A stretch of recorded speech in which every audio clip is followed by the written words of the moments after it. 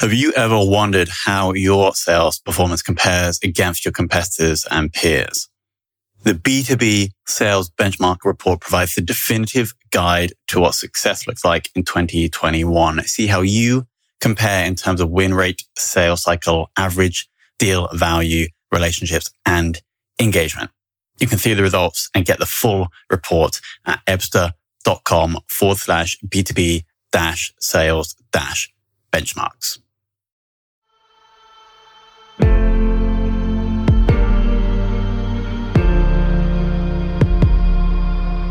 This is Sales Ops Demystified, the #1 most downloaded podcast in sales operations.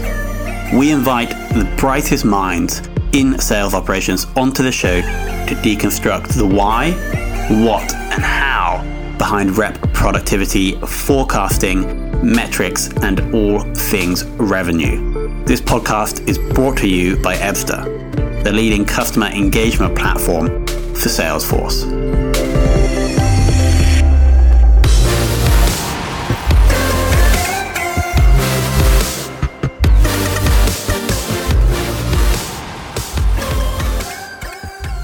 Hello and welcome to another episode of Sales Ops Demystified.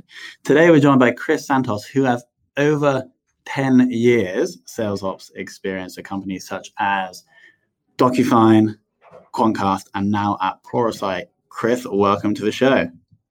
Thank you. Delighted to be here. So I'm going to kick off with the first question. How did you initially get into sales ops? Because I can see from your history, you did have time in business in different roles. So how did you make that journey? Yeah, so unlike a lot of people who end up in sales ops because they either started in finance or in consulting, I actually, I never thought or saw myself as actually joining the corporate world. When I was in college, I wanted to be a diplomat because Nice. I really wanted to change the world. And I thought that, I could change the world to become a better place. And I wanted to be a diplomat. And that's what I kind of studied to be. Mhm. And that's why I joined the military. And I was a naval officer for 4 years. And that's where I actually started working in strategy and operations in a Nice. military setting. Mhm. And a lot of people get a little bit confused and say, how are the two worlds connected? And they're extremely connected. Mhm. So much because, the areas and the concepts of strategy and operations were basically created in the military. And so much that actually I spent a lot of my time, I was assigned to a training unit. And we actually hosted a lot of training sessions with business people about team building activities, leadership, strategic thinking, Mhm. agile methodology, a lot of those concepts. And actually, it was those business people that started triggering their interest in me because they said, have you ever considered leaving the military and moving to business? Because we probably needed someone like you. Mhm. So that kind of made me very curious about it. And, I always wanted to live abroad, and I was spending some time abroad with the military and having exposure to that. And, I came to Ireland to visit my sister who had been living here. And then the business world here is so dynamic, and there are so many companies looking for people with my background in terms of, multilingual, etc., that it was quite easy to get a job. And this was back in 2008, so at the time of the crisis. And I started in kind of a sales role because it was the easiest back then. And then I realized that I really wanted to spend time in the behind the scenes. Where do we go next? What is the next market? And those things. So I was given assignments that were not exactly sales related. They started giving me SWOT analysis because I was so curious about it. At the time, I was working for Allianz, a subsidiary of Allianz, the insurance company. Yeah. And I was lucky enough to be in a subsidiary that was growing outside of Europe. And, I worked with Latin America and Africa. And, it appealed so much to my prior experience of working in international relations and diplomacy, etc. And so I just got really interested. And I just decided it's time to find a job in an operations, because that's my passion. That's where I'm I really like working with salespeople, but I like being behind the scenes with them to make them more effective than actually being myself a seller. So that's why I moved to operations, and that's when I moved to BMC Software, so a very well established company, where I learned a lot from my manager at the time, who was really important, from my colleagues who were a lot more experienced in sales ops than I was in business. And it was a great school, but it was a very well established company, and I really like kind of getting my hands dirty and help scaling businesses. And obviously BMC was already a pretty well established company, and that's how I made the move to other companies that kind of were less established, less mature, and that's how I developed my career. And yeah, after I've had experiences at Quantcast, and then 4 years at DocuSign, which was definitely a very special experience and very successful. And now here at Pluralsight to help with the same, scaling the business internationally and making it successful. So was it 4 years in the Navy? Yep. And then how many years selling? 2.5 years. 2.5 years, and then the rest operations. Yeah. Cool. Yeah. And then in the Army, we've had no one else on the podcast who has military service, so it's super interesting. The work that you're doing today in sales ops and Pluralsight, were you doing similar things in the operations in the Navy? The concepts are the same. So the strategic thinking is always about having been with several companies so far. Some companies make the mistake of only dealing with the tactical day-to-day, but they never have a strategic plan. So I would say what the Navy and the military really gave me was, you always need to have a plan. And sometimes it's plan A and B and C, because you need to be agile. Mm-hmm. Because sometimes what you expect, and especially in business, financial modeling, is very interesting, but you probably need to take into account that you probably need scenario 1, 2, and 3, because sometimes circumstances change, and in the military, circumstances can change, and the stakes are very high, right? We're talking about lives and very serious things. So I think for sure the concepts I learned there, the agility, the kind of being resourceful, like getting things done, because the stakes are so high that you have to get things done. Otherwise, you're not progressing, you're not being successful. Lives that are at risk. And I oftentimes tell my teams when they get worried about things that, it's not lives that are at stake, but the kind of basics of how I work, I do apply still my military concepts, because it's like, we need to get things done. We need to get this done, and it needs to be done now. There is a sense of urgency. Maybe, I don't know, maybe it was my military background, maybe it was my sales background. There is a sense of urgency that sometimes I see in other groups, in ops groups or in finance groups that do not have the same sense of urgency. But for sure, the strategic thinking, the all kind of a sense of not always being, I'm never entirely happy with how things are. There's always something that we can improve. So I'm naturally unhappy with how things are, even if they are doing really well. But I always think we can improve a little bit more. There has to be improvement, because especially in tech, that's why I really moved away from insurance and financial services and moved to tech. It's so fast-paced. It's so competitive. You need to be always on the forefront. And that's definitely something that I take from the military. You need to always be ahead of your enemies, always innovating. So, and you always think about resourcing and planning and logistics. So it's the same here in sales operations. It's the same. Always thinking about how many sellers we need. How are we going to make them successful? How are we going to train them? In the military, it's the same. It's exactly the same. The concepts are the same. I don't see any difference, almost, honestly. And I mean this in a positive way. Yeah. I mean, we could write a book, couldn't we, about how translating learnings in the military to sales. But that's probably a separate podcast. Okay, cool. Yeah. So what do you think makes an awesome sales ops person? Someone who challenges the status quo, for sure. Mhm. Someone who obviously has opinions and is able to read a situation and make an opinion about it, but also someone who listens. I do think that it's important for ops people to listen Mhm. to the business and the units that they support. I oftentimes I come across ops and strategic people that never listen. They just have an idea and go with it.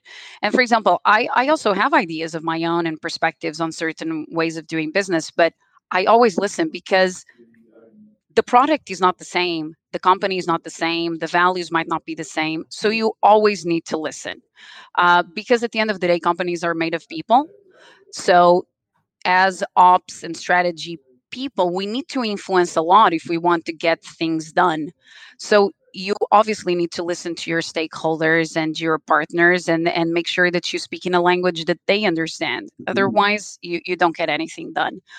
So I would say that from having kind of that, you know, inherent quality of getting things done and being knowledgeable and having ideas, but also being able to listen to other Mhm. people's. Because I've seen that ops people sometimes, actually, oftentimes, the ops department becomes the unbiased department in a company, the one that doesn't have any dogs in the fight, that all we want is to drive efficiency and Mhm. revenue, regardless if it's sales or marketing driven. We're not driven by that.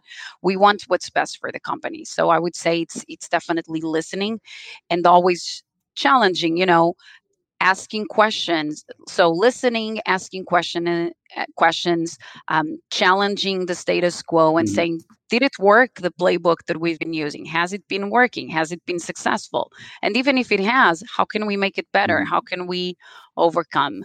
So yeah, so it's a combination of being active, but also listening Yeah. to people, talking to other departments, because I think it's in ops, we do hold the keys to a holistic view of the business, combining all elements, that it's not just, the pipeline and the lead that comes in, it's how it's actually moving through the Mhm. funnel, it's how the order is put together. So it's different things. Yeah.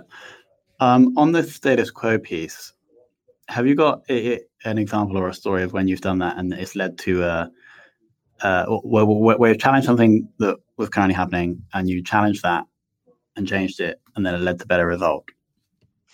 Um, you know, I would say I've come across this situation a few times, which is precisely because I've been working for long with American companies, right?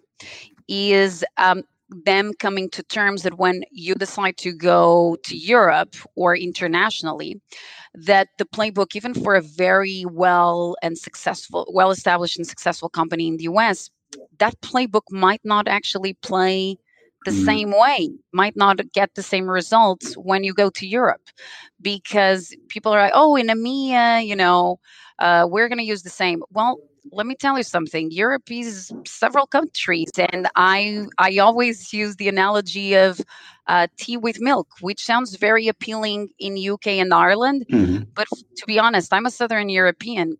Tea with milk, not an appealing idea to me. So the same input, gets a different output. Mhm. And I think that sometimes um, challenging that, it is a challenge, because you need to talk to your sometimes your bosses and managers back at HQ at US, Mhm. and explain to them that, hey guys, the scoring model that we have in place, it's not going to work here. We're going to have to tweak it, or a certain way of prospecting, right, on the sales development side. Here, if we decide to go to Germany, for example, we're probably going to have to tweak the way we write our emails. Mhm. So I would say that is an example, especially with my experience working with American HQ companies. Oftentimes, my first challenge is not, it's not like I get pushback. Is precisely telling, we're going to have to probably be cognizant that we might have to customize our playbook to something different, Yeah. to appeal to a European audience, if we're talking about Mhm. Europe, or to a Brazilian audience. For example, recently we working with Brazil and being very close to that culture. Obviously, it's a culture that is very driven by oral communication. So emails are not very successful. So when you go back and you explain to your US HQ that we're going to have to get phones up and running because in Brazil it's all about talking over the phone. For them, it was kind of really they can't do emails. Well, they can, but it's not um, culturally and business like, right? It's not as successful. So if we want to be successful, we're probably going to have to get some phones up and running. So that is an example. Yeah. So were Quantcast, DocuSign, and Pluralsight all HQ'd in the US? Yes, correct. Yeah. So you've had to manage that. I mean, you must be pretty good at doing it now, right? I think so. Yeah, it started with BMC, also HQ'd in the US. So yeah, I'm pretty used to. All my managers so far have been based out of the US. So for 10 years, pretty much, yeah. Do you think that sales experience is necessary to succeed in sales operations? Not really. No, I think it makes it easier. Makes it faster for you to understand the sales side. So if you have prior experience in sales, you know the language, you know what makes them tick. And I found that because I worked in sales, I knew their sense of urgency. I could understand better and faster once I moved to an ops role. Having worked and having team members in the teams that I've managed that never had a sales background and they struggled initially with, it's like they want things for yesterday, and sometimes adapting your language to make sure that, hey, you need to be straightforward with salespeople, with sales leaders. They have this way of working and you're not going to change them. Actually, we want them to be that. We want them to be kind of stubborn and we want them not to accept a no. That's what makes them a good seller, right? So I would say it's not critical.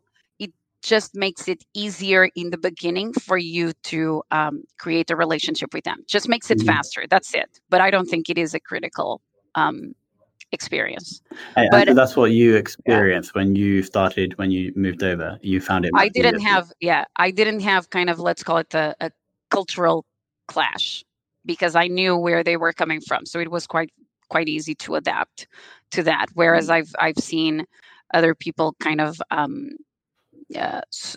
taking longer, let's put it like that, and trying to come to terms if that was the right choice or not.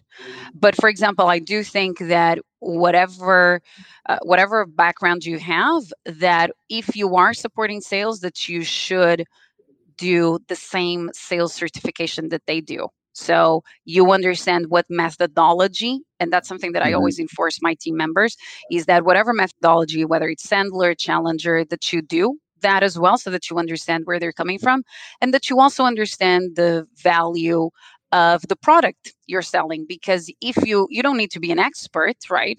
Because you're not putting order together and discussing pricing with customers, but you need to understand what the value of the company, the value proposition, USPs are.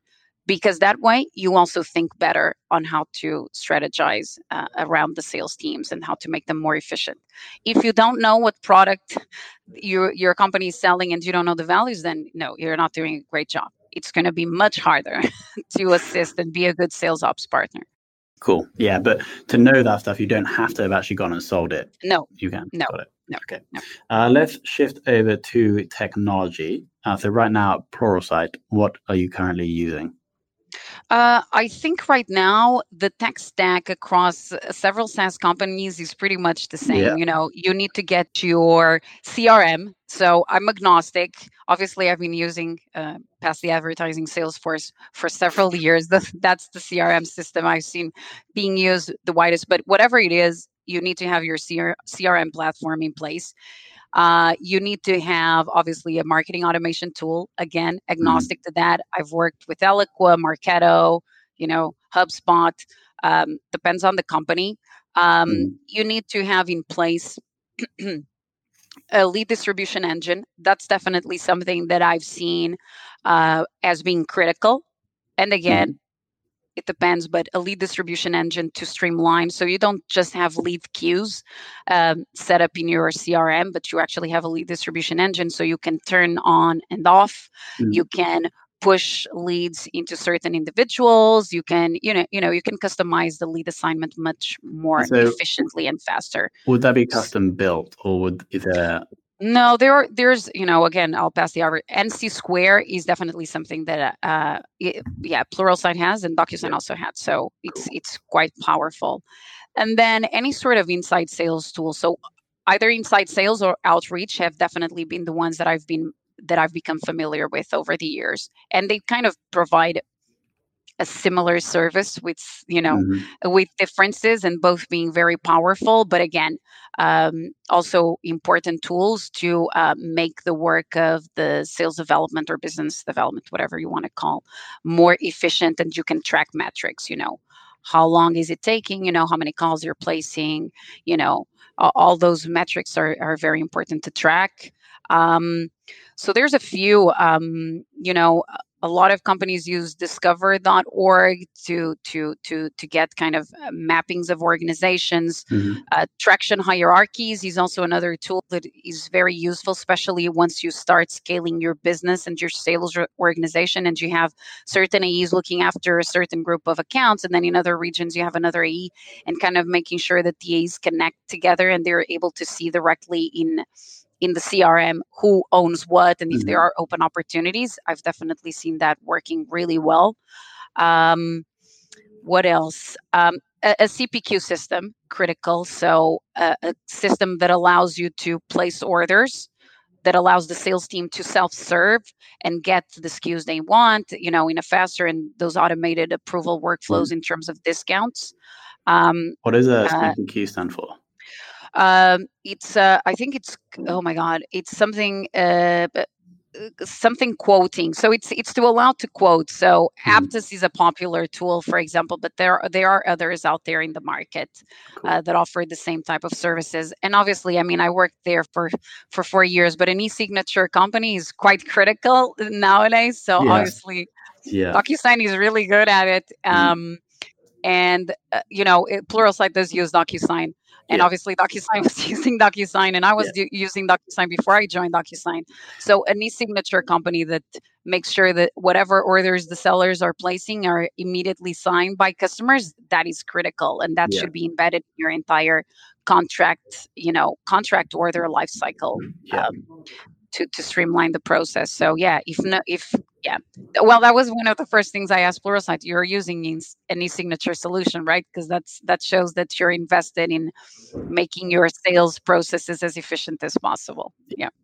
I just want to jump into the DocuSign experience, because I can imagine over that 3 to 4 years they would have grown pretty substantially. So when you did join, how many people were there in the, I guess I think it was EMEA sales team, and then how many people were there when you left? Very few. We were probably all together outside of the US. So DocuSign was already pretty big in North America, obviously. Here, we were probably 50, probably 30 here in Dublin and 20 people in London. So it was very small. I joined DocuSign in the year of all acquisitions, as we kind of say. DocuSign made 3 acquisitions internationally. So it grew a lot in a very short period of time, and then it scaled past the acquisitions. Then it naturally grew a lot in the core. So when I left, we had hundreds of people just in Dublin, hundreds of them. So DocuSign is public, so it's publicly available that when the new fiscal year was launched, international represented 17% of the company's revenue. When I started, it was 2%. So it was a pretty aggressive growth and an amazing experience, to be quite honest. How was that, having to bring in, I guess, sales resources from other acquired companies into your team and onboard them on the process? Yeah, it's always complicated, right? Because again, as I said, you're dealing with people, and people, that had a certain company or corporate culture. But I have to say, I worked with all of them. And I was very fortunate to have really good experiences with the sellers that I worked with and create a connection, but precisely because I listened to them. whenever, hey, you're going to Paris and meet the team, we did, the sound and integrate them into some new manager or something like that. I was very fortunate that I had really sensible and experienced people on the other side. But also, I guess I just listened to them, and they felt that they could voice whatever concerns they had. And at Mhm. the same time, DocuSign did have a very kind of open culture that we want, we made the acquisition, we want to make it successful, and the results are there to show. So, but again, I would say it's very important that you listen, that you just don't go there and force things upon people, because you can force them, but there's a way of being more, you can influence rather than impose. And Yeah. I guess the military trained me well in terms of influencing people Mhm. without them feeling that they're being pushed, even Nice. if I am pushing on Yeah. something. No, I didn't hear much allegiance to any tech tools, but if you had to choose a favorite and you can't choose DocuSign. Yeah, DocuSign would definitely be one Mm. of the favorites. Um, uh, well, I would say that favorite one. I have to say, based on some of the things I've been, I think a gamification tool. So when I mentioned the inside sales, a tool that the inside sales business dev can use, Mhm. gamification. So kind of it's there's a few out there in the market. Gamification creates a sort of competition, healthy competition within the sales development organization, where you can, it's basically you're showing the leaderboard of who Mhm. makes the biggest amount of calls, who creates more opportunities, and you get music and you get videos, and they choose. And, we need to be aware that a sales development organization is mostly comprised of young people. This is their first job. So you need to make sure that the Mhm. environment is cool and fun, because the job can be hard. You need to clean up data and deal with sales attitudes, etc. So creating a gamification and having a gamification tool and getting that hype, in the office with the music going on, with the competition of who's the best, it drives results, believe it or not. So I've in the past few years, I've become a big fan of gamification tools, Mhm. uh, of Can you gamification name one? so Inside Sales has it Yeah. as a native. So it's good, and I've seen it up and running. Um, Ambition is a small company, and I passed the advertising here. Great tool. And 1111 is also another one, Mhm. but for sure, Ambition, I've seen it as a very cool interface Sure. with videos. So for my colleagues out there, and if they're considering gamification, yeah, have a look at Ambition, a small company, but definitely worth, and integrates with a lot of, with Outreach, Mhm. which has become quite popular as well. So it's really cool, the interface. Are you guys using Ambition at the moment? We used it at DocuSign, yes. Cool. Awesome. Okay, moving on. How do you currently deal with data quality, and how does your role interface with the CRM owner? Yeah, so data quality is an issue, I think, for a lot of companies, right? I think uh, the first thing is there should definitely be a data quality owner that can sit in sales ops, can sit in IT. I don't have a personal, as long as it works, as long as there are initiatives around the clock almost. So that it's not kind of an afterthought that, Mhm. oh, if things are looking really bad, then we do some data cleanup. No, it needs to be a constant, as in someone needs to be monitoring, how accounts get created, what standards they need to abide to. A big struggle is to find, there is no such thing, and at least I'm proven wrong. I haven't been proven wrong yet, but there is no such thing as a perfect data provider for North America and international data. I've seen across and talking with colleagues in the same area, they all struggle. It's very difficult to find, even the likes of DNB. It's very good in terms of North American data, but once we go internationally, Mm. especially on smaller companies or even kind of mid-sized companies, the data is not good. The hierarchies are broken. So data is very, very important. So it should be, and I interact a lot. Um, Here, I'm pretty new at Pluralsight, so I'm still trying to understand. But in the past, I've always worked very closely. I didn't have myself the mandate, and thank God, because I have other things to worry about. But obviously, giving suggestions of local data providers for core markets, for example, in Europe, um, there are some companies out there that have become very specialized in certain countries, and you should partner with them and precisely have a data quality team that is constantly driving initiatives around data enrichment, data cleanup, deduping, all of that. It should be a constant because data is critical, right, for insights and for the work of any ops person and any decisions on go to market. But if the data is dirty, your insights might be also incorrect, right? You're not looking at the right trend. So I think it's critical. And oftentimes data quality is not top of mind for companies, and it should, because it can be your differentiator in the marketplace in terms of getting the right insights out of the business. If the data is wrong, your conclusions are wrong as well. So taking more of a preventive approach, so it's like doing exercise to prevent getting ill versus taking some pills after you've got ill. Is that a good analogy? Yes, for sure. And again, I go back to my military roots. Is like, you should plan for the unexpected. And actually, I would say the best sales ops person is the one that doesn't just react to what is going on, is that we're able to predict something that might happen. Because, and actually, sales ops people oftentimes are in charge of forecasting, right? With the sales leaders. So you should be pretty good at forecasting the future in a way. And if you look at trends and then you add some qualitative inputs into it, you can actually say, you know what? If we continue this way, our sales cycle will get longer. If we continue this way, our win rate will go down. So I would say the perfect sales ops person is precisely the one that not just reacts to what is going on, you kind of predict a little bit the future.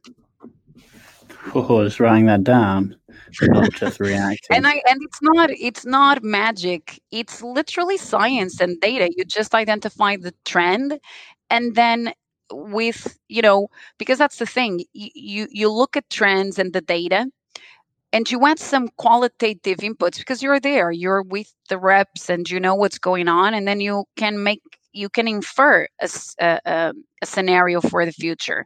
Or maybe, hey guys, if we continue this way, we might go, as I said, we might see a sales cycle going up, or we actually might see a sales cycle going down, or our retention rates will decrease if we continue this way.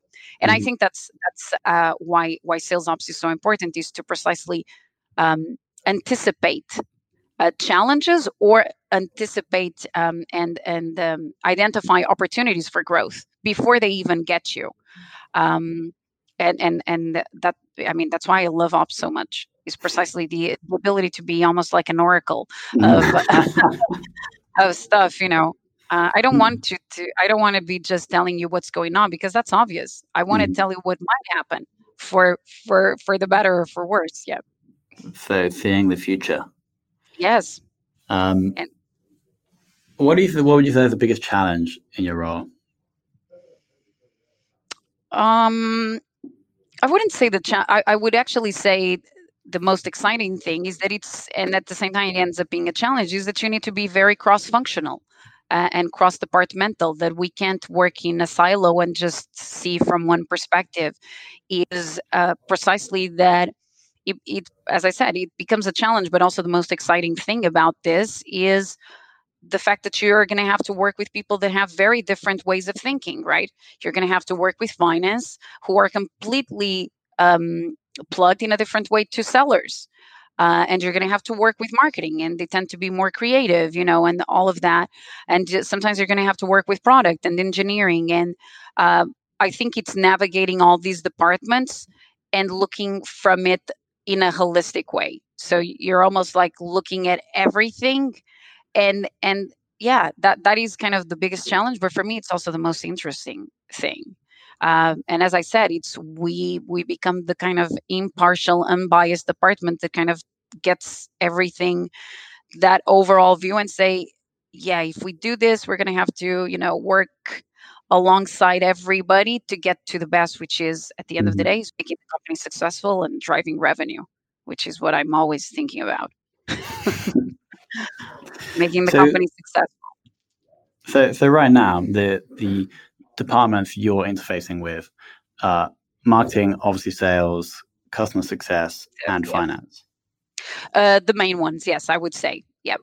The and main then any ones. others that you'd have to speak with. IT. Yeah, Okay. IT would also be obviously to with the dependencies regarding, the CRM platform integrations on systems that have an impact on sales. IT would also be a department that I work with on a Cool. regular basis. Yeah. And second to last question: if you had to choose a single metric to judge your sales reps by, what would you choose? The sales reps. Yeah. I mean, their ability to hit target and their forecast accuracy. That's I'm Okay, very that's two. basic in terms of I'm very basic in terms of measuring the sales reps. Mhm. Yeah, it's their ability to hit their target and their ability to forecast accurately, for sure. So right now, sales reps are choosing they're forecasting that for their own pipeline. Yeah, Cool. their ability to forecast, to be able to make and I'm kidding in a way, but I'm not, because that's how they are also measured in the company they work for. But um, for sure, their kind of insights of how they run their business. Because sales ops puts out together a lot of insights for the AEs and dashboards, and how is it that they think about the business? You know, how are they structuring their territories? Because we give them their territories, but then the management of the territories, it's up to the AE to decide, right? What accounts they should be looking after. We keep, in some AEs, we're giving them hundreds of accounts. And we might even develop an account scoring model that helps them out. But in the end, it's their decision, right? Mhm. They are the CEOs of their own business. That's a And really interesting point. Sorry to jump on that. That's super interesting, and no one's brought that up before. mhm, But looking at the salespeople as essentially being their own CEOs and their own profit and loss and their own forecast, that's super interesting. yeah, because it's funny. I've worked in the past with sales managers that had this attitude, which I completely agree with. Is you're the AEs and the sellers end up being the CEOs of their little company, right? So you have a lot of teams that support you in your day to day. They are not alone, but you're the one making the decision. So look at what you have available and make a decision. Don't expect someone else to make that decision for you. Mhm. um, and if they actually pay attention to the metrics they're given and the feedback they're given by sales ops and their customer success people and their AMs and whomever is working, the pre-sales consultants, they can actually make really good decisions, but they need to be the ones making them and thinking strategically about it. And I talk with a lot of AEs, um, and I always say, take time in your calendar to actually think about how to run your business. Don't let it run like on its own, because Mhm. you might be lucky to land a big deal and make a ton of money, but you might also not be one of those lucky ones. So you need to think about it. And I'm saying it out of experience. Mhm. Take your time to think how to strategize your territory, because nobody's going to Do it do for that you. for you. No, no. Even if we develop, as I said, account scoring Mhm. models and all of that, but you're the one talking to the customers. Yeah, not us. Harsh but true words for the sales for the AE. Okay, finally, who taught you what you know, or is there a person who's guided you the most in respect to sales operations? I've been fortunate enough to have had really good managers and really good colleagues, uh, peers, or more experienced people. And I've also been very fortunate to work with very experienced and sensible sales leaders that were my partners, and that actually have also positively influenced me and developed my knowledge in terms of sales operations. So I've been fortunate enough to have more of the good than the bad. I think, for sure, my first manager at BMC Software, Todd, was very important. We had a similar background. He was also a former naval officer, so we had a lot of things in common. And we thought very similarly. And because he was kind of my first official sales ops role in a company, obviously he was very important. But Julie, my manager at QuantCast, was also really, really impactful. And at DocuSign, I was fortunate enough to have a first manager who was extremely experienced and he challenged me a lot. And I had a person that wasn't officially my manager, but also taught me a lot, So I had two very strong sales ops leaders at DocuSign that really, really, despite their experience, they always listened to what I said. They asked me questions. I asked them. It was amazing. Literally, it was such a learning experience for me to be exposed to two people so experienced in the area and also so different at the same time, and being exposed to them on a regular basis was incredible. I like how you referred to the sales leaders as sensible. Yes. As if you might not get sensible sales leaders. Yes. No, I was very fortunate to work with sensible sales leaders who also taught me a lot, and made my job a lot easier as well. Sure. Right. I have so many insights. I'll just run through a couple. I think the biggest one that we haven't heard before is how, as I mentioned, the sales reps or the A's being the CEOs of their own little business. And simply saying that to them, I bet would have such a great impact on their performance, right? Because then they're like, oh, actually, yeah, I am a CEO. And then they'll go back and they'll strategize and then, in theory, produce better results. So that was really cool. Also, the best sales ops people predict the future. They don't just react to what's happening. Yes. You always need a plan, whether that's plan A, B, or C. Challenge the status quo, and then sales ops being the least biased department in the organization. So thank you so much for sharing all of that, Chris. That was a really, really intense 40 minutes, and I'm sure that all of our listeners are really going to enjoy that. My pleasure. It was great talking to you.